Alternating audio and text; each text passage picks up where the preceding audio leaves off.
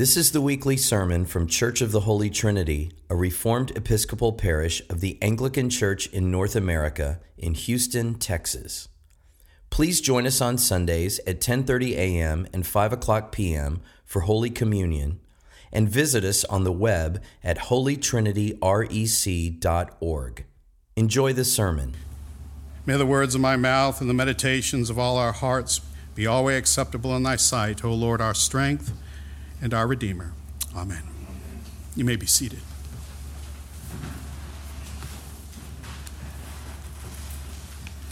Running the way of thy commandments. This line in the collect prayer for this Sunday speaks volumes of our proper view of our responsibility as Christians. We know the call upon all of us through the law as fulfilled by Jesus Christ, and mandated, therefore, for us to run in his ways, both with what we rehearsed earlier today with the Decalogue, the law, and also with the subsequent commands of Jesus Christ to us, culminating right before his ascension into heaven, chiefly the Great Commission. The commission, the mandate to spread the gospel to the ends of the earth. Israel's mandated running the way of God's law was, as we know, within the borders of the promised land. And this is what we read about today in 1 Samuel chapter 17 of David and Israel and Saul facing the invading Philistines and the challenge of Goliath. Our mandate for us as Christians today is the whole earth, facing enemies all around to confront with the gospel, to challenge their sins by calling them to repentance, to call them to submit to Jesus Christ as King and Lord, to be in a state of life as we are, as we read today in 1 Corinthians 15, verse 2, and by which you are being saved, if you hold fast to the word I preach to you. The life we live in Jesus Christ is not static. It is ongoing. It is running in the way of the law through Christ alone. And we all know we are unable to obey God's law fully, completely alone. We need our Savior Jesus Christ, fulfilling everything to enable us to move forward, to run in his ways through him and by him alone. This morning, let us continue our series in 1 Samuel to meditate upon our call to truly run in the way of the commandments of Jesus Christ to his glory, to the expansion of his church. First, in the context of 1 Samuel 17, the Philistine invasion we are reading about was the result of Israel's presence in the promised land, in the initial obedience of Joshua centuries earlier to take Israel into the land, to take the land in the name of God. As we know in this history, some of the pagan nations in the land were not defeated, and they lingered on at various degrees, often in a strong position to enslave God's people. This is often what our enemies do to this day. They seek to enslave us in sin. This is what Israel faced with Goliath. This is what Israel faced with the Philistines. Their invasion of the clan of Judah's territory was a direct affront to God's command to his people to take the promised land, to maintain their presence through the obedience to God's law in the land, and to fight the remnants of these enemies that remained.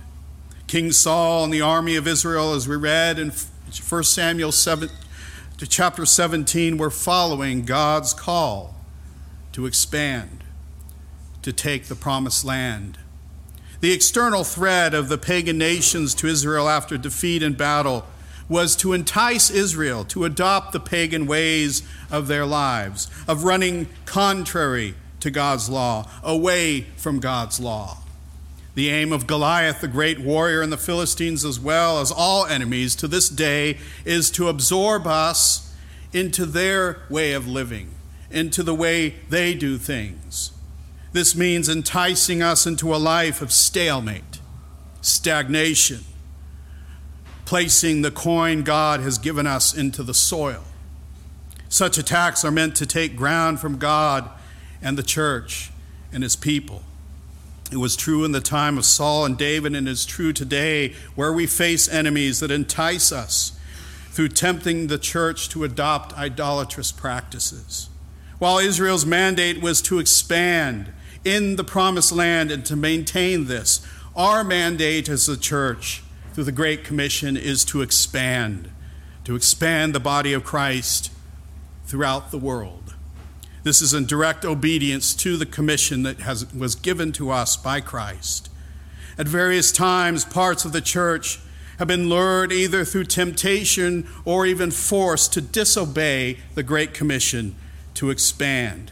After Islamic armies took much of the Middle East in the Middle Ages, one thing they demanded from the Christian communities left in places like Antioch and Jerusalem was that they could no longer seek to expand the church.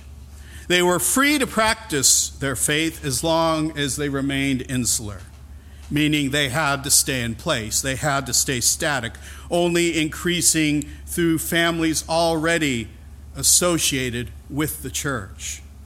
This is one way our enemies seek to stop the church from obeying the Great Commission.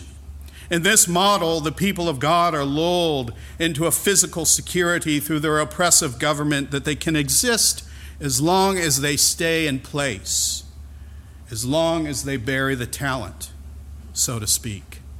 This type of status for the church can also occur in countries where we're still free to preach the gospel, where we're still free to expand the church.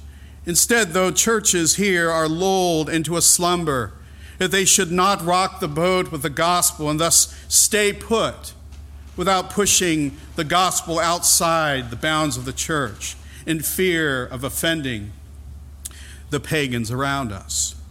Even churches that state they reject the secular model that tells us to keep our faith to ourselves must be careful not to fall also into a sort of stagnant status.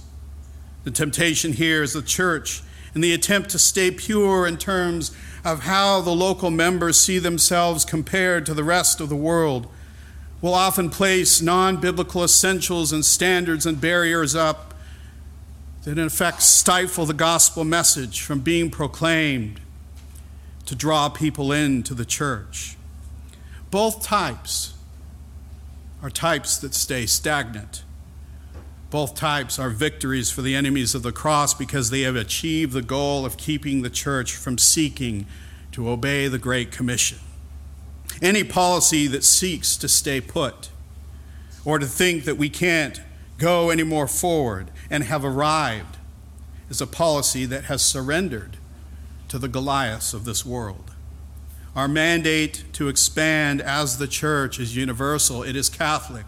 This begins with the local body, connected to the whole church, with a common mission to obey the Great Commission mandate, to run in the way of God's commandments, not away from them. Locally, this means we are connected as one church to the body of Jesus Christ throughout the entire world.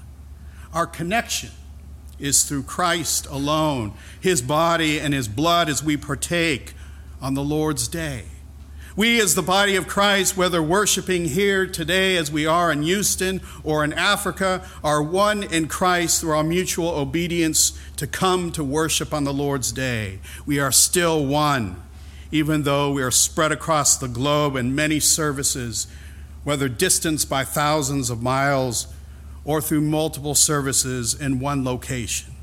We are still one, around one altar. We only expand in obedience to the Great Commission through God's relentless love, in his mercy, grace, and sanctification of all of us, inwardly and outwardly. We do this through obedience to his command by casting the nets to a dying world to be brought into the refuge of the church. When we lose this obedient focus to turn inward, pulling the net, so to speak, up into the boat to rot in the ship, through our various excuses, we cease in our obedience to Christ. Generally, if we look at Scripture and the history of the church, there are two obstacles to the expansion of the church that we see both with Israel and that we see today. First, it's the outside enemies that we see that are most obvious. For ancient Israel, in our lesson today, it was Goliath, the mighty warrior of the Philistines, challenging one Israelite to single combat with a winner-take-all outcome. In our daily lives in Jesus Christ, we face the Goliath in our own time in the form of the world, the flesh, and the devil. The enemies of the cross are patient. They're persistent. While we tend to go to the extreme in terms of the outward enemies of the church, that they have the goal of simply destroying us and killing our earthly bodies, this is not always the case. Often their aim is just like Goliath, to get us into a stalemate through fear for 40 days. Their aim is to get us to bury the talent or the coin given us by God instead of obedience to God in his intent with the coin. Good, faithful stewardship to increase what is entrusted to us. Enemies like Goliath want us stuck in the mud. They want us to bury the coin. They want us to hide the light. The other type of enemy we face are those within the body itself, within ourselves in terms of our sin nature. These are sometimes fed to come out by the Goliaths of this world in terms of fear and coming to stalemate. Or sometimes, as happened with the entire army of Israel arrayed to face the Philistines, the enemy within comes up with the excuse that we're too weak or we're too small to make a difference, and that obedience to expand is beyond our capacity. This is the element of the enemy approach that wants us to remain weak, to rely on self for strength, to give excuses as why we will not step out in faith and the strength and power of God, as David eventually did against Goliath. Another enemy within we all face are voices within the body itself that attack those that are seeking to obey the mandate given by God to expand. We read of this today with David's eldest brother attacking and chastising David for his words regarding Goliath. Sometimes we face the same from fellow believers that attack those that want to do as David, to follow the commandments of Christ, to follow the Great Commission. They attack through wanting to not rock the boat of our society and therefore do as churches under Islamic rule, to hide under a rock through an insular monastic faith that does not seek to expand the Church of Jesus Christ through evangelism. Another excuse we encounter is the excuse that we've arrived. It's an arrived sense of Christianity that ignores the epistle today that stated you are being saved through the lifelong process of sanctification. Such arrived types promote insularity and all attempts to expand the church in fear that people coming in might contaminate us. This sort promotes, again, stalemate, stagnation. That sitting by, not going backwards or forwards, is the way to go to bury the talent instead of seeking God to increase what he has given us in the first place.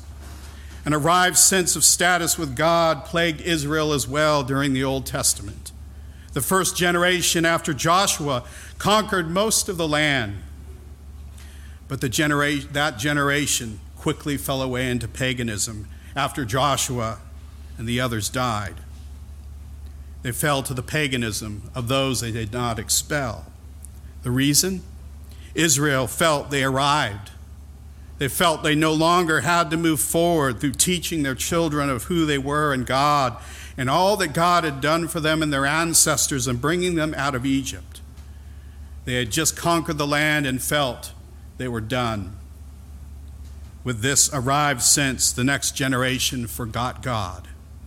Arrival is never good when it promotes stalemate, when it promotes us to stay in place or to bury the coin in regard to not taking care in the continuation of expanding the church, both through reaching the lost and to raising our children in the faith and fear of God. Lastly, in knowing the mandate we all have to expand and the enemies we face that try to stop the expansion of the church is the action we as God's people are called to take through God's power and grace. All steps to grow in God and to strive to expand his people throughout the world start small, with humility. Too often we become paralyzed with fear in these things, thinking we have to start large, and therefore we don't move at all. Rather, the point is the Lord calls all of us to take small baby steps in the faith, to start small and lowly, yet still moving forward, running in the way of his commandments. 1 Samuel chapter 17, verses 34 through 37 provides us with an example of this humility and this small step that motivated David to face the mighty Goliath.